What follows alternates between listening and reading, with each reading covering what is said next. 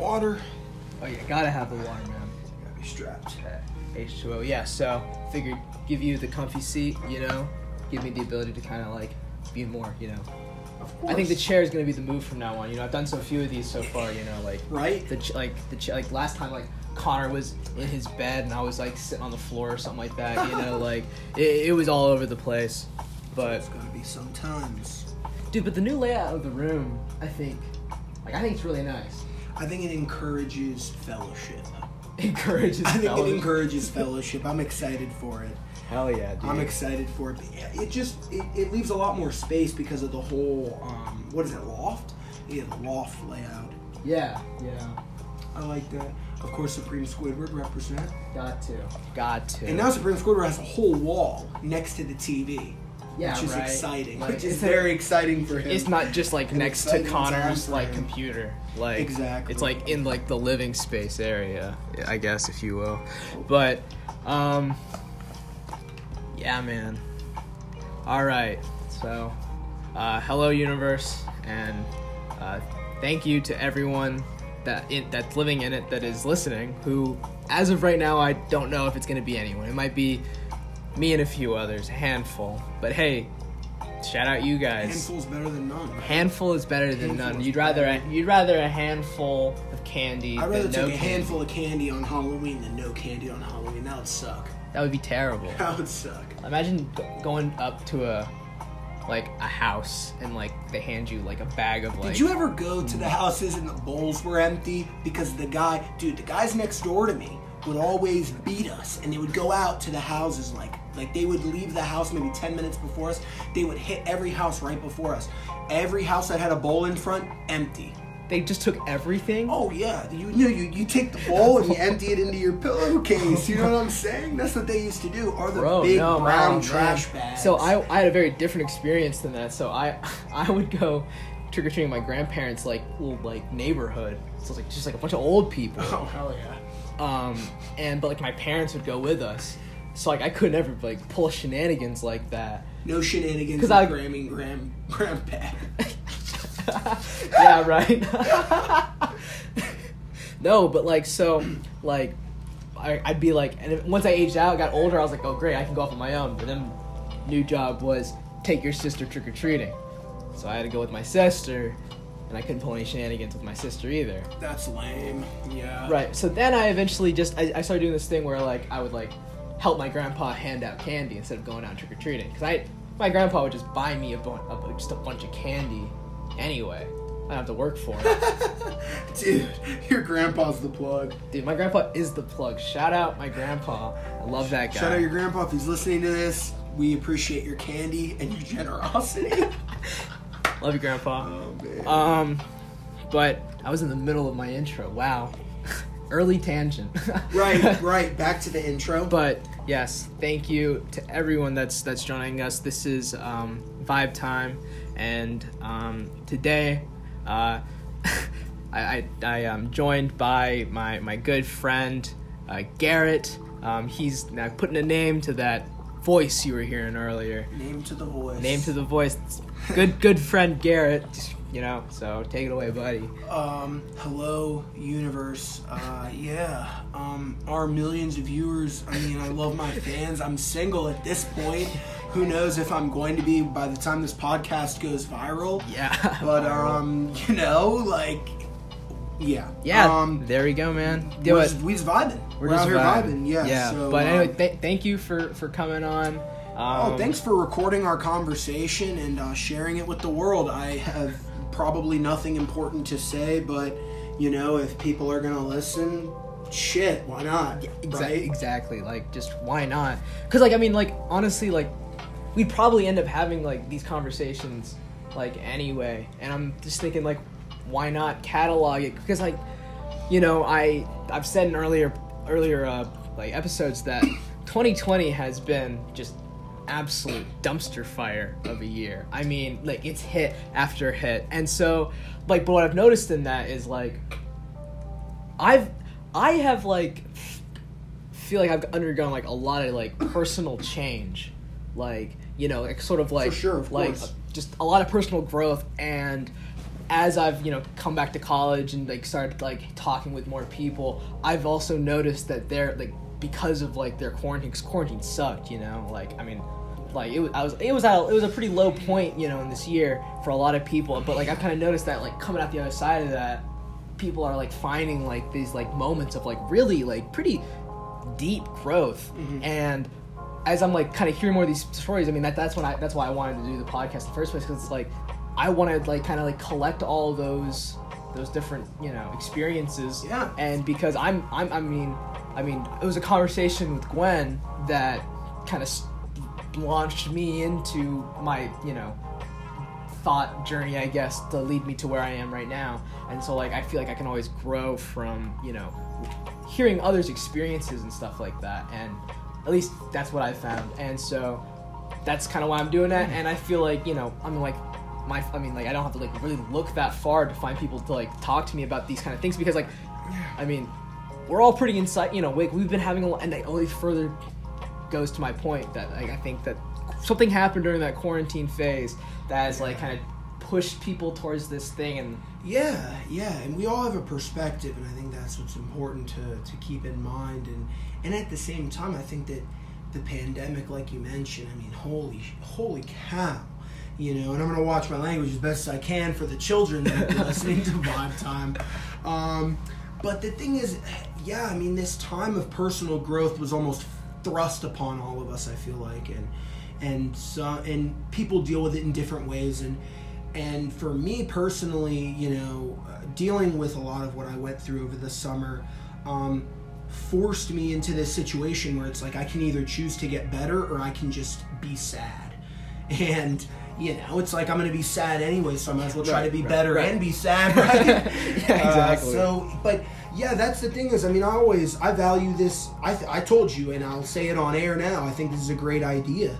I mean, I learned so much from other people and from the stories that other people tell me, and it offers a perspective, so many different perspectives in my life, where I now feel like I see so many different perspectives on one single situation, whereas when I came into school, when I got up here, I was very one-track minded. I kind of saw things from my perspective, and that, it's not a good thing, and you can only see other people's perspective from hearing their stories and wanting to listen. So I think this is a great idea. Yeah, and you kind of hit on that thing, like, like being, like, kind of like sad and stuff like that. I mean, you look at just, I don't know, studies, I guess. Like studies, you look at, like, science. You look at science, hard facts on that Bill Nye type beat. But, like, like, a lot of people's depression really, like, surged in, like, this. I mean, I know, speaking from personal experience, like, I didn't even notice it. That's how bad it got, Like, it took my parents, who I don't listen to my parents, but, like, it took them, like, reaching out to me in a way that, like, I wasn't used to them reaching out to me to, like, kind of shake me and be like, oh, yikes, that wasn't good. And so, and I just guess if you can, like, speak any more to sorry, that. I was drinking a little bit of water for our viewers, so Nong had to buy me a couple seconds. I mean, I think that, it's terribly upsetting how the statistics are showing a higher rate of drug abuse and opioid problems and domestic violence and divorce rates and things like that because of this pandemic. And here's the thing is, as human beings, we're designed to be around other people, right? We're designed to communicate and to share love and ideas. But the problem is that in this pandemic, we're forced to be around the same people over and over and over. I love my family to death. I don't know if they'll ever listen to anything like this, but if they do, I want them to know I love them very much. But it's one of those things that during the pandemic, I felt like we were going to kill each other. It's very difficult, and as far as as far as depression and things are concerned, I mean, you look at the fact that, I mean, the problem is there's just not as much of an outlet anymore, I think, is part of the issue. And we'll talk about this, more over the next 101 minutes. Yeah, right. But shout out voice memos. Shout out voice memos. But, I mean, I think that it's natural that once people are forced, I mean, people are working from home, people are getting laid off, there's issues revolving healthcare and revolving, I mean, no one should die from having the coronavirus because they can't afford to be treated. But regardless of that, I'm sure you'll have someone else on to talk about health. No, actually, you were also going to be my politics guy too. Great, so I'll be back on another episode. So I'll be back on a different episode. That's for a different episode. But the thing is, I mean, tune in the next time. Tune in next time. Look out for that episode. But I mean, it's only natural, and I think that if there is a silver lining, I would say that it's at least that we're seeing more people talk about it. We're seeing more of a recognition of mental health and the importance of taking care of yourself and knowing the best tools for you right now. And I think that it's really causing a lot of people to research how can I find peace of mind. That's what it did for me. Because it's like you can't go anywhere, you can't do anything. So I'm going on a walk once a day, playing video games, but other than that, I'm trapped in my own head, and you're forced to confront a lot of things that are uncomfortable. Right. And that can cause a lot of feelings. So I think that it's very upsetting. Unfortunately, I feel as if it's predictable, given that I know the history regarding, I mean, we haven't had a pandemic like this since 100 years ago. And, I mean, no one knows what mental health looked like in 1917 when the Spanish influenza was going around. So, but you have to imagine that this kind of situation is going to cause high stress, high anxiety, and therefore there's going to be more people depressed, more people abusing drugs and alcohol as well. Right. And, going back to your point about, like, kind of more, there's more discussion about it, Another one of those things is not only depression, but I kind of touched on it, was anxiety. And, and I know in conversations we've had prior that anxiety, I mean, for both of us, but, it is it's a driving force in, like, in our daily lives, which is, like, an unfortunate, thing. Course, but, like, are you willing to, yeah, highlight that a little So, more? I mean, the thing with anxiety is, and I thought about this quite a bit. For me, it feels like if I was, and I watch a lot of football, as you know, it feels like I'm a quarterback and I've got the edge rusher coming right off the tackle and I see them cutting free. You know what I'm saying? And so for me, it feels as if I'm a quarterback and I'm under pressure. I've got someone coming after me that's going to sack me. That moment is how I would define what anxiety feels like. And for people who aren't really familiar with football, I would say that anxiety feels like the moment before someone cuts you off in traffic. As if you know it's going to happen and you see the slight opening in front of you, and you just know that the car that doesn't have its blinker on and that, Camaro or whatever is gonna, or Mercedes, God forbid, they're a Mercedes, they get to do whatever they want. Yeah, so that's true. They have more money than us. They do have more money than us, so they have a right. But that's honestly too true. but the thing is, that's how it feels. Is it's as if, I mean, and the thing is, a lot of times anxiety, and along with being a quarterback or being cut off in traffic, the issue is a lot more in your head, and it's in your own thoughts of what might happen. Gosh, it's hard to articulate things. No, hey, it's all right, man. But the thing is, it's one of those things where you feel trapped. And a lot of times it feels as if you have no control over the situation. If I'm a quarterback and I've got Hall of Fame defensive end Lawrence Taylor coming around the edge who runs, 4.6 40 or whatever it is. I'm sure my buddy Tito will correct me on that. But whatever 40 he runs, he's coming around the edge and he beat my left tackle and I see him coming for me. So I don't know what the outcome is about to be, but I know that I'm about to be put in a very uncomfortable situation right. Yeah, as the quarterback of this football team. For anyone who doesn't know football, Lawrence Taylor gosh, just look him up. I'm not going to talk about him, but Yeah. but the thing is, I mean, I'm sure you'll quickly realize the severity of Garrett's situation. It's hypothetical. And that's the thing is, I think a lot of people would understand that is, you know, that's how it feels. It feels as if out of nowhere there is this extremely stressful situation that is causing you to have this bodily reaction that you don't know how to compartmentalize, you don't know how to deal with. And it's terribly difficult. I mean, anxiety is one of those things that is not talked about. Generalized anxiety disorder is a very real thing, and a lot of people are like, well, you know, and people, you know, if you're diagnosed with it, then you're diagnosed with it. But if you're not, you're like, well, I have anxiety, but I don't have general anxiety disorder. It's like, what the fuck do you even mean? You know, right. I have anxiety, but I don't have generalized anxiety. It's like, that doesn't, no, you have anxiety, which means you have general anxiety, which is a disorder. And that goes back into this fact that it's like, for people like me, I mean, it's something that is ingrained. And I think that a lot of it does go back to how you're raised and Absolutely. I mean, and your surroundings. And it's funny because it's just one of those things that, like, I never thought that I had anxiety until I went through shit.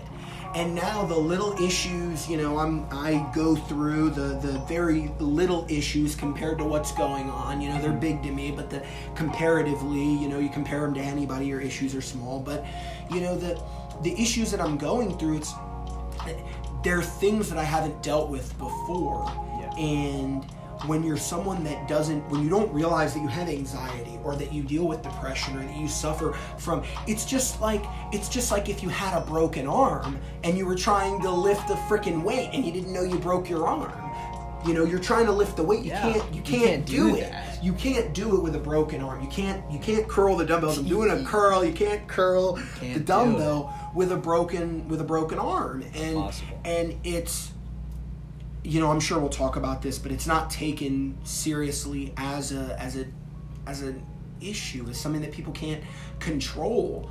Yeah. And a lot of times it's sucky. It feels like, it's like, damn, like, I wish I could feel literally any other way than I do at this exact moment in time, but I can't get myself out of this mental space. I'll listen to music. I'll listen to the SOS meditation, you know, and it just leaves me angry. I don't even usually get through a meditation. I don't know if anyone feels the same, but it's like, I'll start listening to an SOS meditation when I'm anxious about something, and I'll be like, that didn't fucking work. Yeah, no, and so that's you know, that is definitely, you know, something that happens, you know, when you're just in those high anxiety moments. And I thought it was interesting, you know, I think it is interesting to hear how other people, you know, would describe how their anxiety feels to them, because, you know, like, I understood everything you said, but, like, I use a completely different set of, you know, like, words to describe how my anxiety feels to me. So, like, I'll use, like, my go-to anxiety example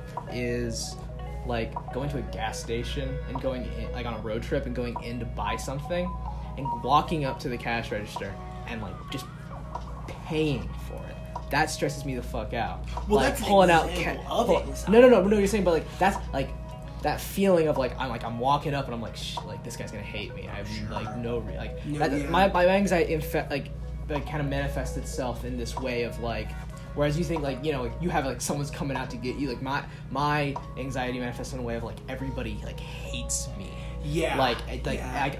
I've done something to offend, something in the way that I am, how I'm existing, has somehow offended this person to the point where now they despise me. And so that's why I, you know, and you know my feelings on the Enneagram, and I'll make them much more apparent when I have Gwen come on.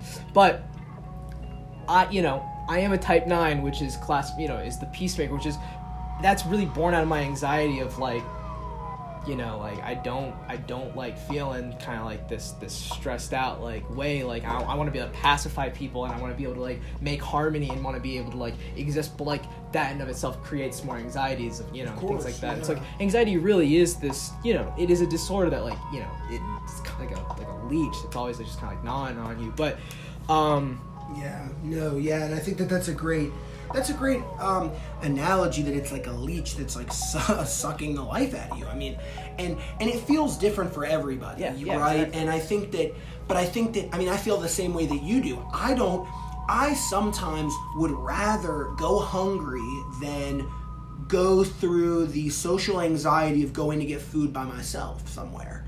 Yeah. And it's so unnecessary, because I know every time I go, if there's going to be a line, it's not going to be a big deal. I'm going to get through the line, order my food, and get it and leave. And I'll be fine. I'll listen to my music, but we can't even make it tangible, this idea of anxiety, because it's not real. That's what I think what we all have in common with anxiety. We're all different, but I think it all roots from this idea of fiction, of what is not actually occurring, and because all that's guaranteed is this moment right now. Whoever's listening to this, right now when we're talking, all that's guaranteed is this moment that we're in. We can't control other people in other times. We can't control other people in this moment. We can't control this moment for other people. So, and that's what's real is, for me, what's real is sitting here with you on the comfy couch bed, TM, and having this conversation with you, because that's what I can control. And I think that's where, a lot of anxiety roots from, is this disconnect from reality, which causes people who suffer from anxiety to be like, I'm fucking crazy. I felt the same way. I felt out of my mind for the longest time, because it's like, I can't understand the world around me without taking in all these other things. I'm a contextual person. I know about the Enneagram, but I choose to define myself as a contextual person. Mm-hmm. I'm a person that loves context. I'm a history major, for those of you that are listening. And so it's one of those things that, like, I want to understand the cause and effect, if there was some kind of correlation or causation for this to occur. And so with my anxiety, I'll manifest a single thought 10 steps ahead and be like, well, they hate me. And it makes me think, like, wow, I need to be lobotomized. I don't have any kind of control over my brain. Like, and in all reality, we all feel this way. A lot of us feel this way. A lot of us struggle with people, with misunderstanding what people are saying, or reading too much into what people are saying, or not enough. Or, whatever. And that's the thing, is I think that what we all have in common when it comes to anxiety is that it's not rooted in reality. It's rooted in your perception of reality. And that's what causes, when I see Lawrence Taylor coming off the edge and I'm about to throw the damn ball, I'm like, oh my God, my perception is that he's going to kill me. Right. Yeah. Versus what's probably going to end up happening is I'm going to throw the ball away and he's going to hit me and I'm going to get back up and I'm going to be straight. My O-lineman's going to come over and get me up. But it's this perception of the worst case scenario all the time. That's how my anxiety manifests. And I feel like that's very similar for a lot of people. And that's like, if you're going to put it in like a general sense, it's like you take like a moment, like a thing that happened, and you automatically, the natural response is to move it to the next level and just kind of be like, okay, like, this is what they said. But with the anxiety brain, like, you take that and extrapolate it up to the highest level of the worst possible scenario, where it's like, if the Highsmith person forgot to hand me a cup, like, I wouldn't go ask for a cup, because I'm like, I'd be bothering her if I asked her to do her job. And so it's like, and I think that's another, like, kind of kicker of it. It's like, you recognize it too, and that's frustrating, because, like, you want to get past it. You're like, if I understand what's wrong, if I understand what's happening, why can I not then isolate these moments and fix what's going on? And that, and so, like, I mean, that's like, some people, they turn to like medications and stuff like that. And I'm obviously certainly not knocking that stuff, Of course, if that's what works for you, that what works for you, I don't find that, I don't feel like that'd be helpful for me, which is why I look at alternatives, which is, like meditation, like mindfulness, and, gratitude, and just kind of all those sort of things to kind of help reach through that. But, you know, kind of segueing away, I guess, it's just something I just kind of want to talk about, 'cause I thought about it. You were talking about, like, going to the worst possible scenarios and stuff like that. Like, anxieties and stuff like that, like, that's, like, anxieties are, like, the root cause of, like, bad... Oh, bless you. Wow. Bless you. First sneeze on the podcast. First sneeze on the That is an historic moment. Goes out... Yeah, that's you, That is Dan. not getting edited out. No, I don't... I would not know how to edit it out, so it's staying in. Sorry, okay, go ahead. Anyway, so, like, anxieties are, like, the root cause of, like, bad trips and stuff like that. Oh, yeah. Because...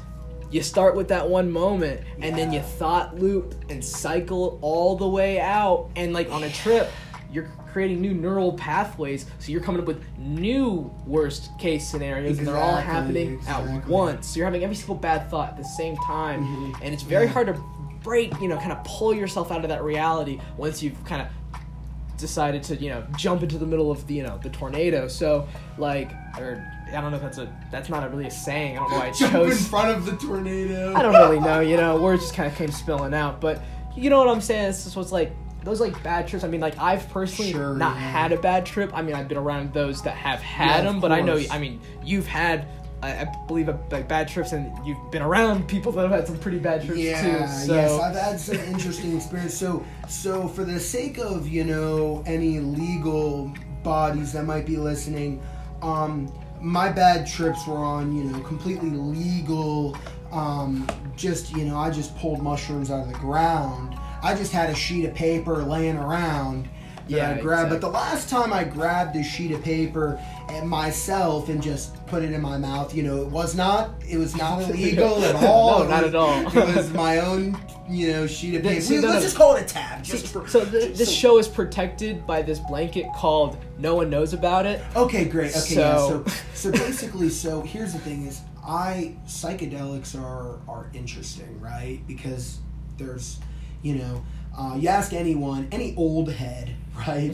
I mean, you're like, what's the worst drug? And they're like, acid, because you don't come back as the same person. And I'll argue for a long time that was a positive, right? I did trip for a while on LSD, and I enjoyed it. I was like, this is a positive experience, whatever, the highest of highs. And I never felt those lowest of lows because it was always a good, time with my friends. A couple years back, after a bad breakup, I was dropping tabs rather often.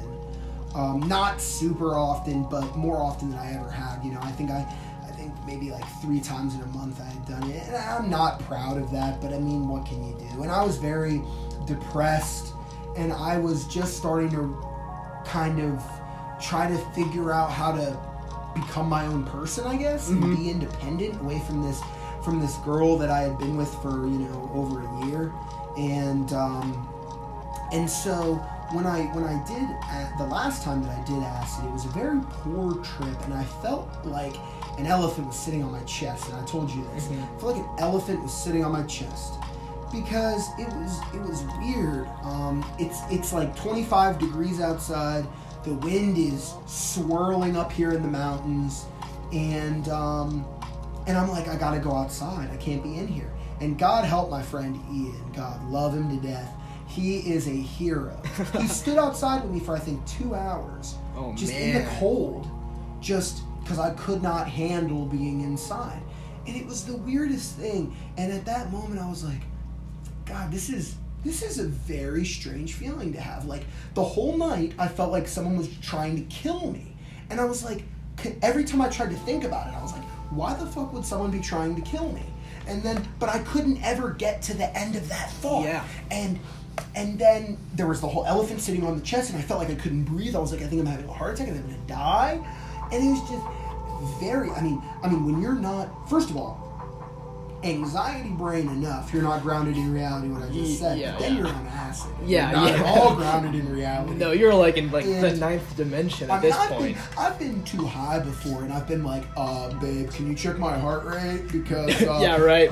But the ninth dimension is like a different. That's what me and my friends call it. But like the ninth dimension is like a bad place, man. No, and exactly, and it was a terrible experience. I mean, it was terrible, and I don't think I'll ever do acid again because of that.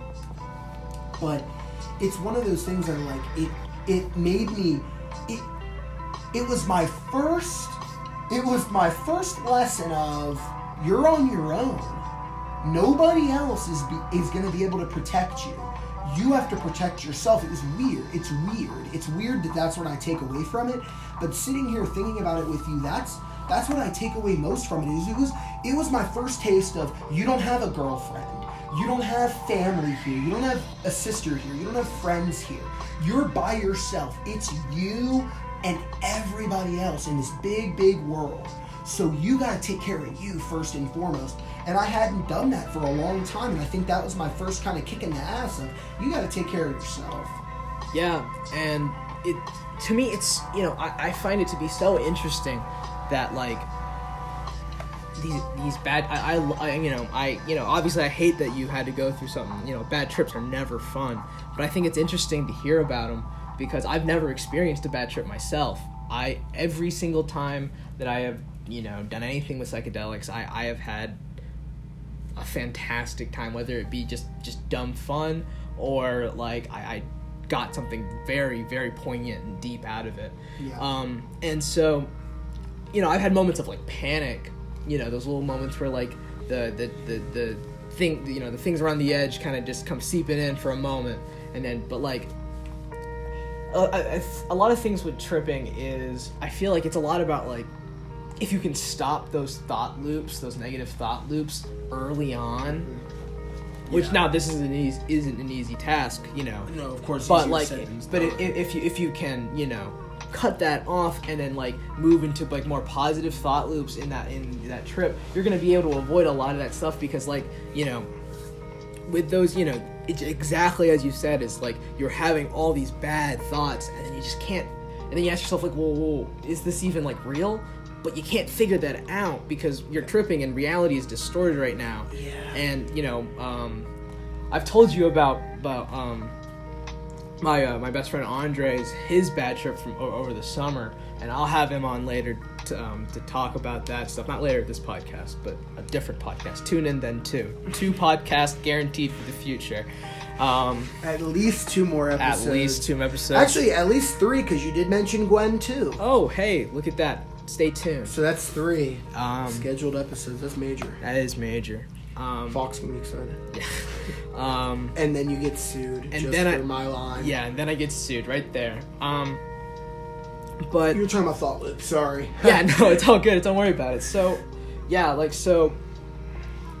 a powerful tool that I use. Obviously I'm not like gonna peer pressure you like all the cool kids are doing acid. You should do it too. But like so. Whenever I had, like, this summer when I was doing acid, I was doing it with people that I'd only recently kind of met. I was chill with them, but, like, I wasn't, like, tight or anything. And so I took, like, 2 tabs. So I was, like, out. That's when I painted. That's what I had my friend Jackie paint that painting over there for me. It's very cool. If I post this on Spotify, maybe I'll make that. I need Jackie to listen to this podcast. Chill, bro. That's all I'm saying. That's all you're gonna say. That's all. Yeah, Jackie, shout out to Jackie if you're painting. listening. Good That's painting. That's why I need Jackie to listen, because the painting is really exquisite. It's exquisite. But anyway, so we were hanging out and stuff like that. But I did have the moment of like anxiety of where it's like, wow, I really don't know like these people that well. And so, like, that started creeping in a little bit. And a tool that I use, which I was taught by my other best friend, Liam, the first time we tripped was, like, hey, wait a second. No, you're not. And so, like, there's been a lot of times in the trip where it's, man. Where it's, like, I'm, like when I was, this summer when I was with Ben, Andre, and Kenzie down at the beach tripping, I was driving the golf cart back from the beach. Whipping it. Yeah, whipping that it. That go-go mobile.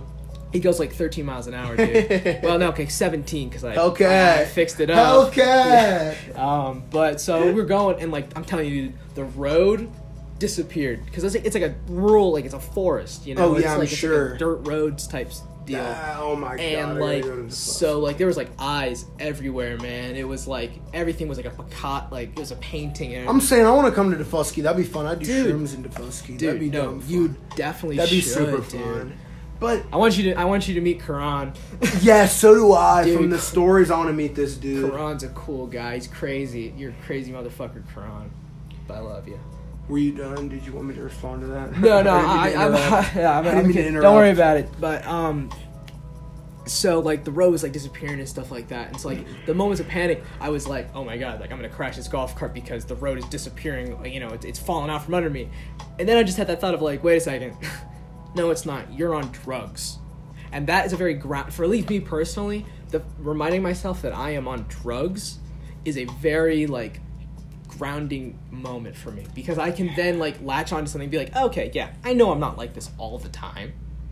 Like, I'm gonna come down. This will last for like, that's why I always have a timer on, like, start my phone. The moment I pop a tab in or eat a shroom, I have a timer going just to see how long the trip is and see when my peak is. Because if it's like past 4 hours, I look at my thing, I'm like, oh, okay, great. Like, I'm gonna come down in like an hour and a half. Yeah. I'm chilling. Like, in this moment of panic, if I'm like, I'm just on drugs, it's gonna go away. I'm gonna drink some water. I'm gonna go to bed tonight. I'm gonna have a good day. Like, yeah, I don't know. That never grounded me, being like, I'm on acid, you know, like, and I don't know, and it works for some people. What works for some people won't work for other people. I mean, exactly. I just think that for me personally, it's a matter of control, and for me, you know, shrooms, I can still be generally in control, but I mean, you know me. How often do I get piss drunk? How often do I get, like, I mean, I guess that's my only example, but how often am I not able to control my actions because of drugs or alcohol? Not very often. I do that on purpose because I value control over my actions because of, I think it goes back to my anxiety. I value being in control. Yeah. And for me, being on psychedelics is just too much. It's just too much because it's like I have to relinquish that control for a good period of time. And I remember last time I was on acid, I was like, is it ever going to end? I was like, is it ever going to end? Like, you get you seriously think that, and it's scary. And if you don't have, I mean, I wasn't around you, we weren't friends then. Yeah. And I mean, if you don't have people, if you don't have the right surroundings, if you don't have the right people, or if you don't have the right personal attitude coming into it, then you're not going to do it. And I honestly don't feel like I had two of those three. You can figure out which two if you want. Yeah. You know, like, I mean, that's what I'll say is a key difference in you having this mentality in yours, because like I have from the start been very important in the days that like I'm tripping to like craft out what my day is going to be. I set very strict boundaries. I have a game plan and set. Anytime I think about deviation, I remember, no, this is the plan that Sober Nong decided was a good idea, and I'm going to trust his judgment.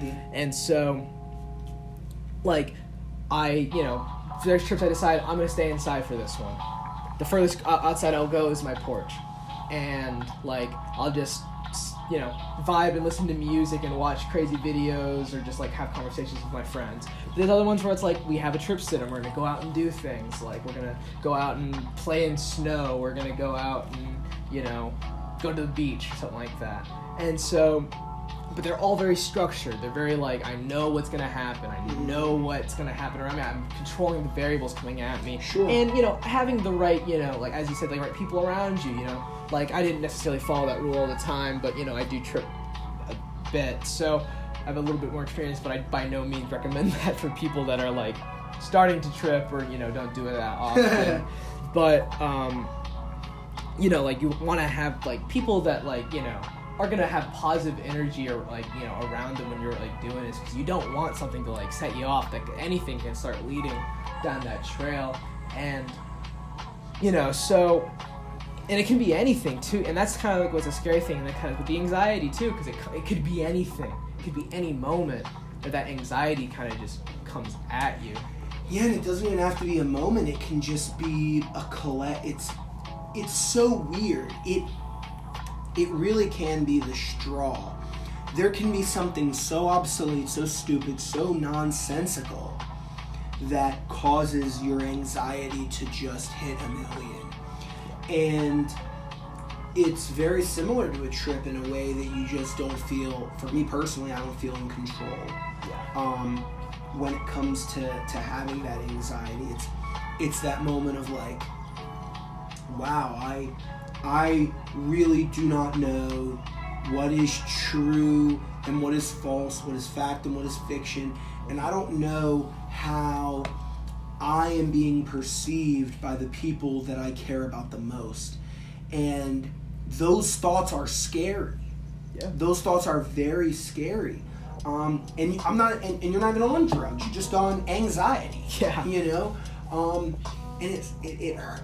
it hurts. It sucks. You know, whatever. But I mean, it does. It feels very similar to a bad trip in the way that you feel out of control for these asinine reasons that you can.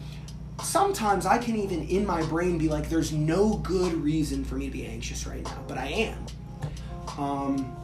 And that's when there's alcohol and there's drugs, and I'm not innocent, you know. But yeah. But the thing is, I mean, but that's the thing is, it's this feeling of no control, and this fear. I think this primal fear of losing the people that you love the most, that is kind of the root of anxiety, is loss and fear, I think, as well. Yeah, no, for sure. And, you know, kind of, I guess, playing devil's advocate on this point, you know, we're comparing trip experiences with, like, anxiety, you know, a known enemy. Why then would Oregon legalize everything? You know, Right. You know, like, why would they then do this? Gosh, you know? well, we'll talk about this. I mean, I'm going to tell you more about this in the political one. But I mean, no, let's get into a little bit of it now. Right. I mean, what is it about people that do drugs that automatically makes them criminal because they do drugs? I mean, that doesn't make any sense. What? Imagine if they outlawed cashews or almonds. Let's do almonds because almonds is easier for the audience to hear. Let's say they outlawed almonds, and everybody who ate almonds were just like ostracized. Like, I like almonds, dude. Like, what do you mean? And everybody who eats almonds, there's this stigma around them that you caused this for yourself by trying almonds when you had a health problem. You needed to eat almonds for your health, and now you're addicted to almonds and you want to eat them all the time. That's your own fault. So you know what? You're addicted to almonds. That sucks. And that's I like that analogy. It's so obvious because it's so stupid. Weird. That's so stupid. That's so dumb. That's the thing is, it's so dumb. And I mean, Bush's fucking war on drugs, it was a waste of government resources. It was a waste of taxpayer money. It was a waste of time. It was a waste of everything. But the thing is, I mean, Oregon is the first to say, look, we care about our citizens. Yeah. We don't care about the problems that they have and the diseases that they have. We want to help them. So, yeah, we're not going to throw you in jail for having heroin for personal use. Yes, opioids are not good, but what is the root cause of opioids? Not most times, it's because someone was naturally brought onto opiates and painkillers. Yeah. They were naturally brought on by a surgery or by a health concern. So pharmaceutical companies are profitizing these people that are then being stigmatized in common society for being addicted to these things, and they have no help with it. It's a disease. It's a real disease. In my family, I don't want to put too much of my family air out there, but my family does have, I mean, I am susceptible to addiction because of my family, because of genetics. It's a genetic thing. So instead of looking at it as, well, you decided to do coke when you were 18, you decided to smoke weed once when you were 18, and then you did coke, and then you did meth, and now you're on heroin, and you're addicted to heroin. Even that, where it's just a drug user, even that, it's like, what is the purpose of saying, you know what's better is we're just going to throw you in jail, cold turkey, so that you have to deal with that. There's no real rehabilitation, no real care for counseling, no real desire to make anyone better or change. Yeah. And then we're going to put you back out in the world, but we're going to arrest you again, charge you again, take your money. The American government and the American justice system is all about money. It's not about caring about people. And the war on drugs showed us that. And big props to Oregon. Shout out Oregon for sponsoring this Vibe Time, this episode of Vibe Time. Because it's like, you should care about your city. I want to run for president one day. What would be my platform? All drugs are off of the federal list. You know why? Because I care about the people. We shouldn't be having hundreds of people, thousands of people die every year because of dirty needles, because of overdoses. Yeah. That shouldn't be allowed to happen when the government could fund these people's drug addiction, because, spoiler alert, they already are via the pharmaceutical companies. Yeah. Okay? If you're already you're profiteering off of these people who have a disease.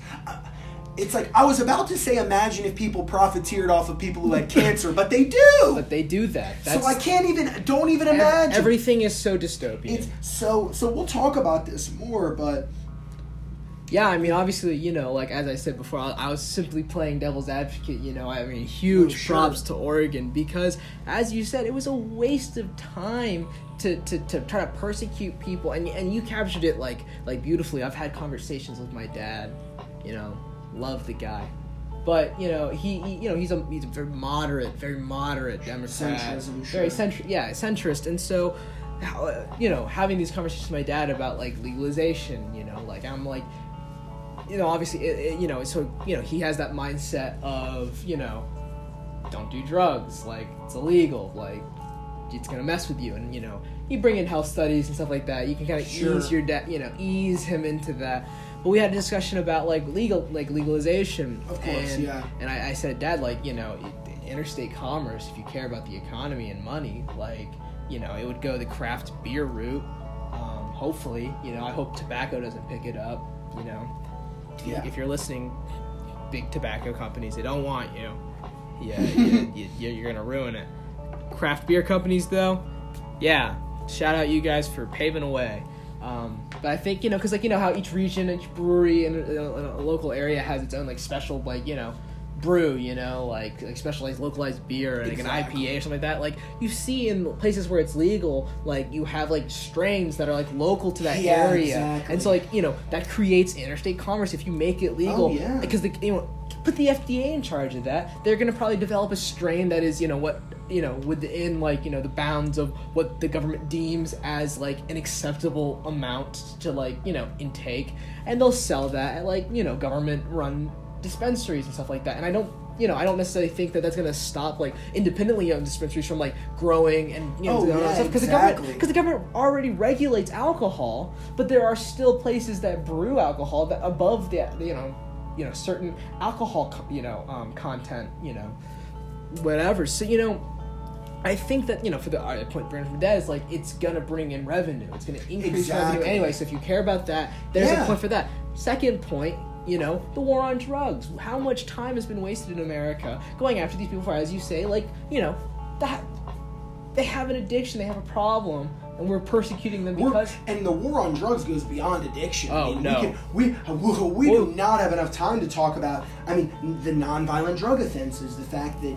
But go back to what you're saying, but just, I mean, the fact that even outside of addiction, we're imprisoning people. We're saying that it's illegal for you to be an entrepreneur in America. Yes. We are a capitalist. We are as capitalist as you can get. We are in the latest stage of capitalism that you will ever have. And I'll talk about this on the political podcast, I'm sure. But it's like, if we talk about the holy dollar above everything else, then how the hell is the U.S. government going to say you are going to be thrown in jail for making money off of, sometimes people grow their own grow their own and sell it. And you're going to say that that is illegal. In a lot of states, it's actually more illegal to have a plant of your own and growing and harvesting whatever, you know. But it's just, go back to what you were saying. But yeah, and so, right, and so like, you know, those things. Oh man, wow, that was a good tangent. That was like, I mean, that was Alfred, like, that's very true. But so beyond the addictions and stuff like that, trying to explain to my dad that it's like, you know, it's just, you know, first point, economy, second point, like the war on drugs. Like, so like I explained it, you know, I was like, Dad, we can both agree that the way that our prison systems run, just again, whole other conversation, is terrible. And my dad, you know, as a Democrat, he says yes, he understands that. And I say, okay, then great. Let's look at the group of people that are, you know, they're at that, you know, because the poverty, they can get into a discussion of like, you know, how poverty is right now. You know, honestly, before I started looking into this stuff, I thought the poverty was like, you know, the poor people, you know, were, you know, kind of at the bottom there, and it was a, you know, a not a steep, but a gradual decline up to middle class, and middle class eventually, you know, gradually got up to the top 1% all the way up. But it's not like that at all. The poorest people are down here with the gradual climb to the middle class, and then a steep 90-degree angle, you know, like all the way up to the top 1%, and it's like in the fucking heavens. Up to the Bloombergs and the Bezos. Exactly. And so, it's like, you look at that, and you see how they hoard their money, and the people at the bottom don't have any, and so they're left with very few solutions. It's easy from a middle class perspective to say, hey, just go get a job, just go do this. You know, why don't you just go to school? Why don't you do this thing? And when you're in that lower rung of society, you have fewer options because the top people higher in society decided to take those options away from you. You turn to what options you do have to survive, because you're a person. You want to live. You want to be comfortable. You want to have a happy life. And so some of these people, they're like, you know what? I'll sell drugs. I'll sell weed.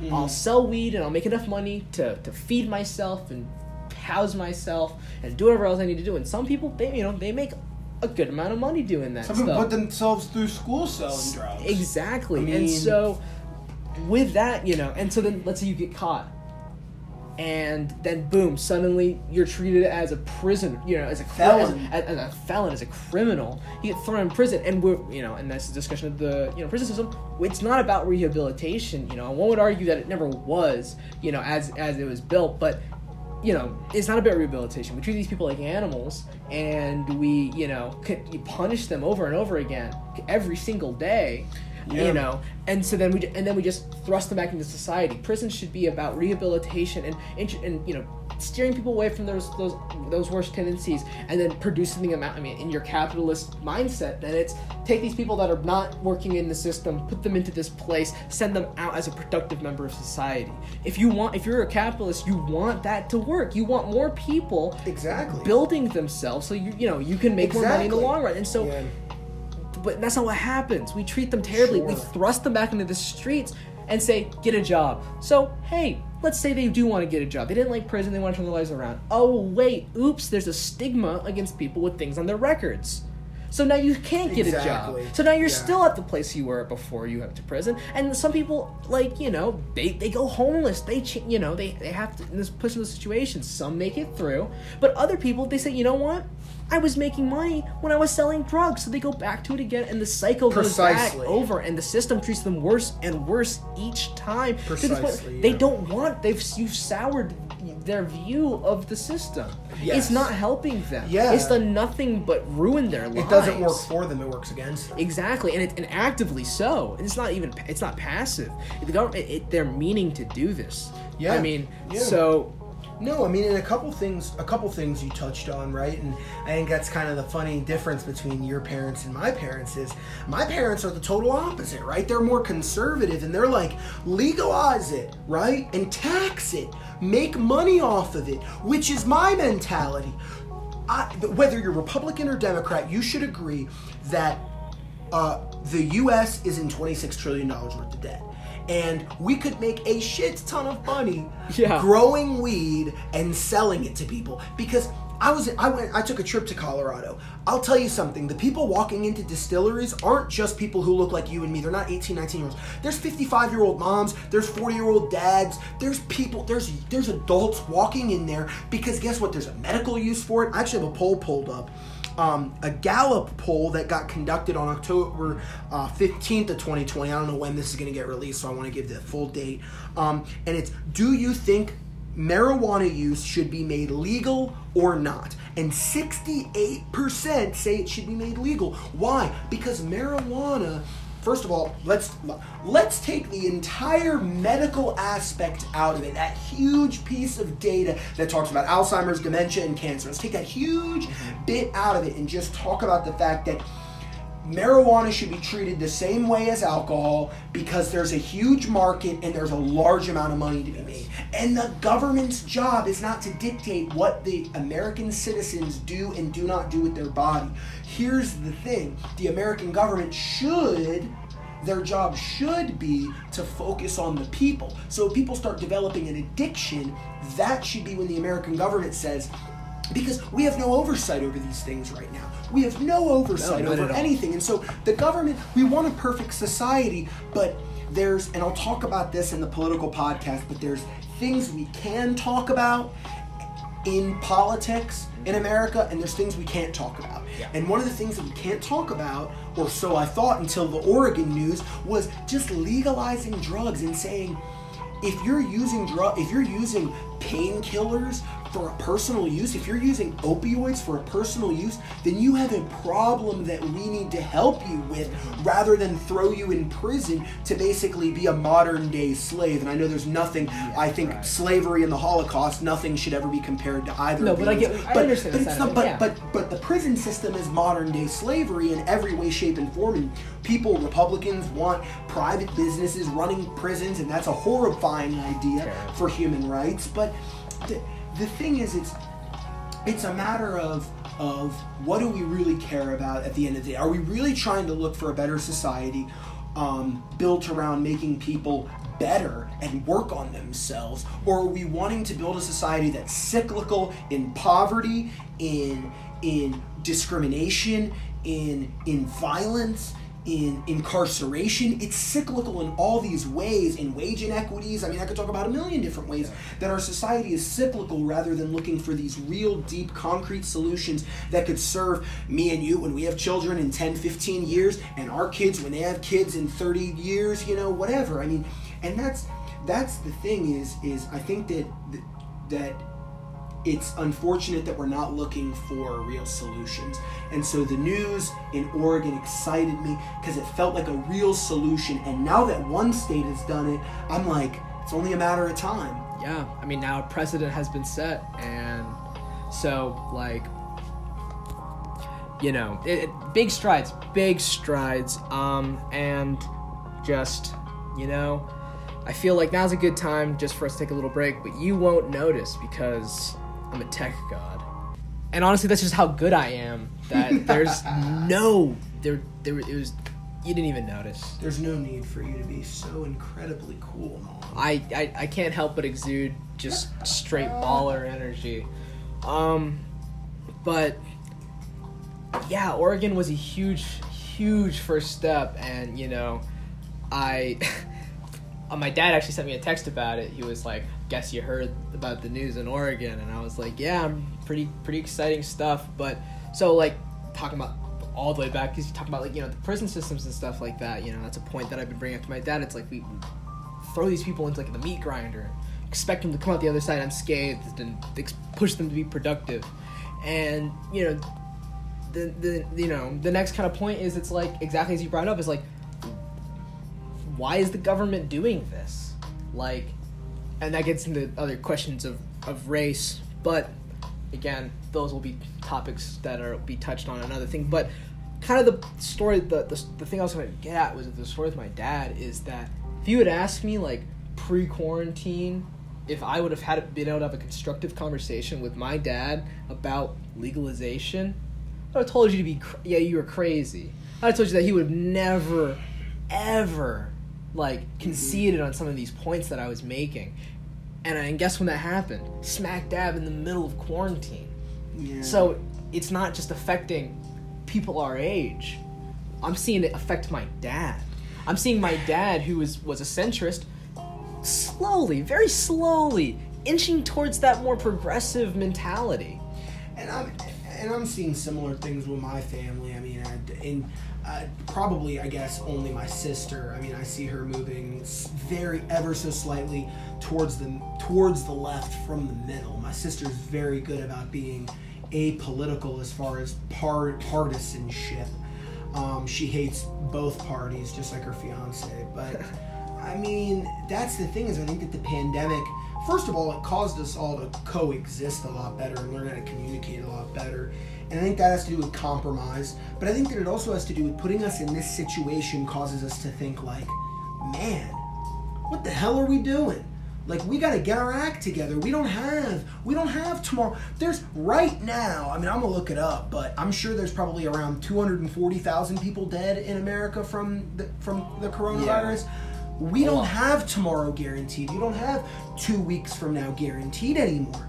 And so people are like, well, what society do I really want to leave for my kids? Do I want to live in? Do I want to grow into? And I think you're seeing people start to realize a lot more progressive ideas, not because progressivism is Democrat, but because progressivism is progressivism. I mean, I'm a history major. Progressive movements are always just the people that are a little ahead of the curve. I mean, you look at the progressive movement in the early 1900s, and you look at the Jungle by Upton Sinclair specifically, yes, and how it affected workers' rights, yeah, and the safety of people who worked in factories, and the government oversight and gross things stuff like in the jungle. Oh, disgusting! Fingers and the meat grinders. Arms Terrible. Falling, arms getting cut off, and things. I had to read it in 12th grade. Yeah, from right. AP history AP history. Yep. But that's the thing, is progressive movements are always ahead of its time. I don't feel like progressivism is asking for anything crazy, you know. And looking at people from this perspective of they're human beings who deserve rehabilitation and help is not a far left idea. It's just an idea that talks about caring about people. I can't even believe that there are people that firmly disagree with that. It's just so bizarre to me. Yeah, it's strange to be sure, and it's good that we have kind of this discourse though, in a sense, I think, because I brought this up in another podcast, but I really like this quote, and it's kind of stupid where it comes from Legend of Korra, of all places. But it's when you're at your lowest point, you're open to the greatest, change and growth. And that's kind of how I'm looking at quarantine, this moment for pretty much everybody, where it's like, wow, this is terrible. Like, this sucks. And then, like, as you said earlier, you're kind of forced to confront yourself in those moments. That's funny. And in that lowest point, you're open to a lot of change because, I know for me, I was reaching out and looking for ways to get past and through, and I found ways out, and people are working through that. And so no, I mean, I think that it's funny that you bring that up, because we find, we get back to the anxiety from we both could talk about politics for 101 minutes. Yeah. But I mean, that's the thing, is when you're at your lowest, you're forced to confront these uncomfortable things in your brain. It's not comfortable. Growth is not comfortable. Think about when you're 9, 10 years old, 11 years old, and you're starting to physically grow. You're starting to actually... Is that when people grow? I don't know. I'm not a biology major. But think about when you as a human being were starting to physically get bigger, taller. It hurts. It hurts your joints. It hurts your legs. It hurts your knees. It hurts your arms. It hurts to grow. It hurts. And in the same way that I've been running a lot, I think about it like this. Whenever I'm running and my legs are really, really hurting, it's because the muscles, what's actually happening to them is they're getting broken down, they're getting beat down, and they build back stronger. And that's what you see and that's what I feel like happened to me with quarantine, is it puts you in this uncomfortable situation where you have no possibility of avoidance. Yeah. It's you. At the end of the day, it's you and your feelings. And it forced me to question who I was as a person, and what kind of person I wanted to be, what kind of impression do I want to make on people when I just meet them. When hey, how are you doing on the street? When I see them walking, when I'm with someone else, what kind of just impression do I want to make on other people? What kind of person do I want to be when someone's driving beside me, when someone's driving in front of me, when someone's driving behind me? What kind of person do I want to be when I'm with my friends? What kind of energy do I want to exude when I'm with my family, the people that I love that sometimes put me in these anxious, moments, but they love me and I love them and I care about them and I want to show that. And it forces you to think about what kind of unhealthy tendencies you have and how to, because, it's easy to be like, oh, I don't ever work out and I don't eat healthy. That's easy. My physical health, it's easy to acknowledge, or on the other hand, it's easy to be like, well, I eat salads 3 times a week and I work out 4 or 5 times a week. It's easy to assess your physical health. Yeah. But your mental health, it takes these dark moments to really realize who am I on my own, and how do I grow in the situation that I'm in? Yeah, I mean, definitely, I'm seeing that in a lot of other, and the people that are listening, you'll hear, I'll make reference to other stories that I've heard prior that I'm certain will get discussed by other people on other podcasts episodes. But, it's these moments of being broken down and then building yourself back up. It's kind of, and I think that, as you said, that, society's, there's a group of people that are, going to move towards progressivism, and I think that this is going to be kind of that moment that starts, tilting the scales in that direction, because as people are, thinking about society and, because right now, 2020 has put a big old mirror to society, and, we're really taking a hard look at ourselves and our values and things like that.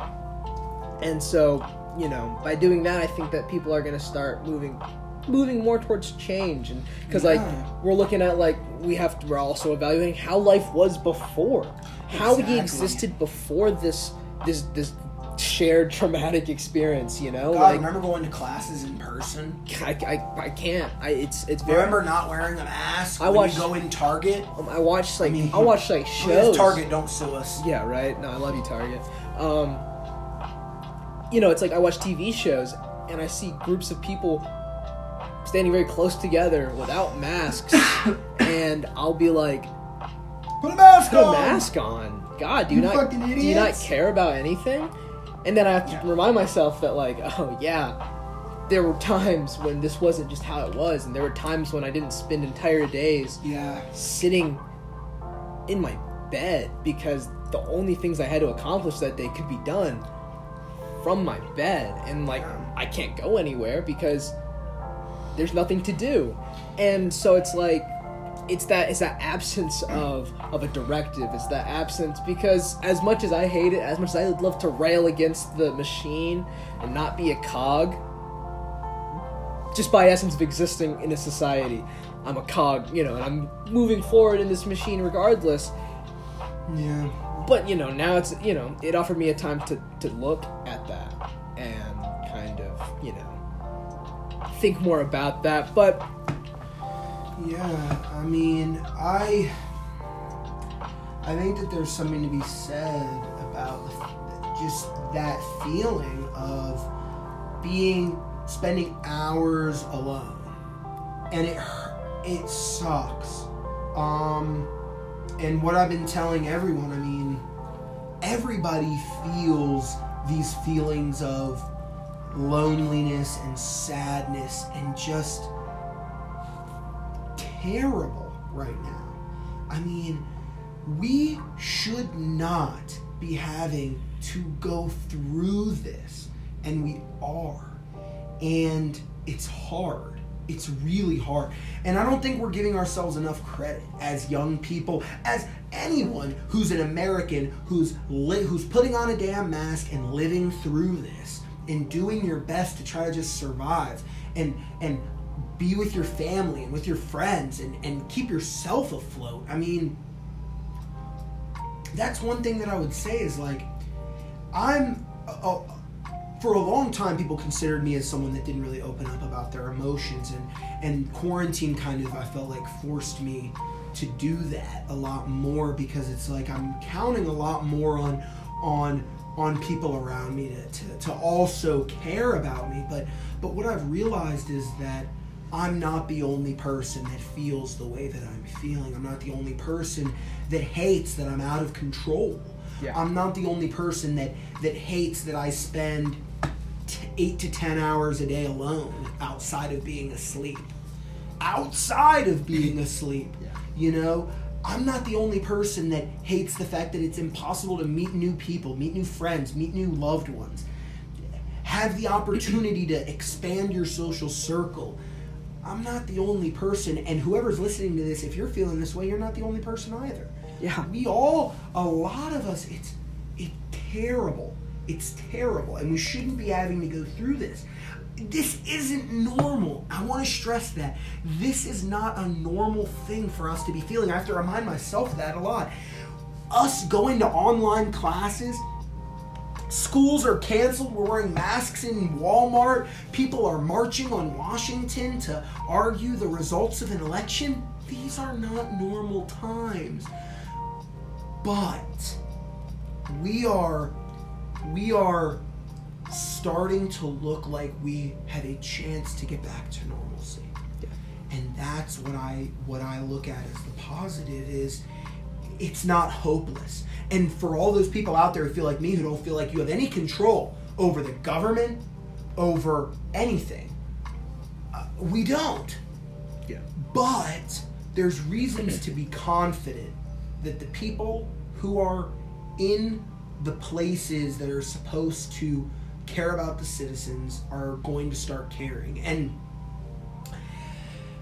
there's a whole lot to be said about the many, many different issues.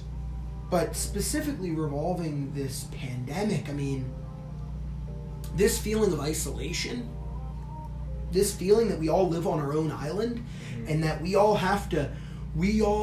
are on our own, we're all on our own Minecraft, world? Server, yeah. Server. We're all on our own Minecraft server. We all have to build our own house, get our own food, get our own supplies. Nobody's there to help us. This is not what human beings were designed for.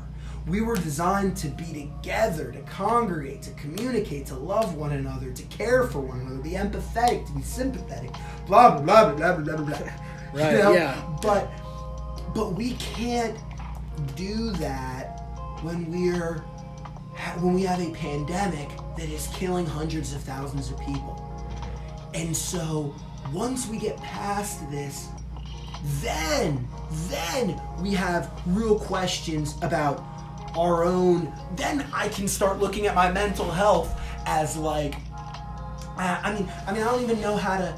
I can look at my mental health as singular outside of this pandemic. But right now, it's so crucial that anybody that is struggling with mental health understands that the circumstances we are in as a context person, as I mentioned earlier, these are not normal circumstances. And so we're all going to be feeling not normal. If you're normally on edge, maybe you don't feel on edge. And maybe that feels good, but that's not normal either.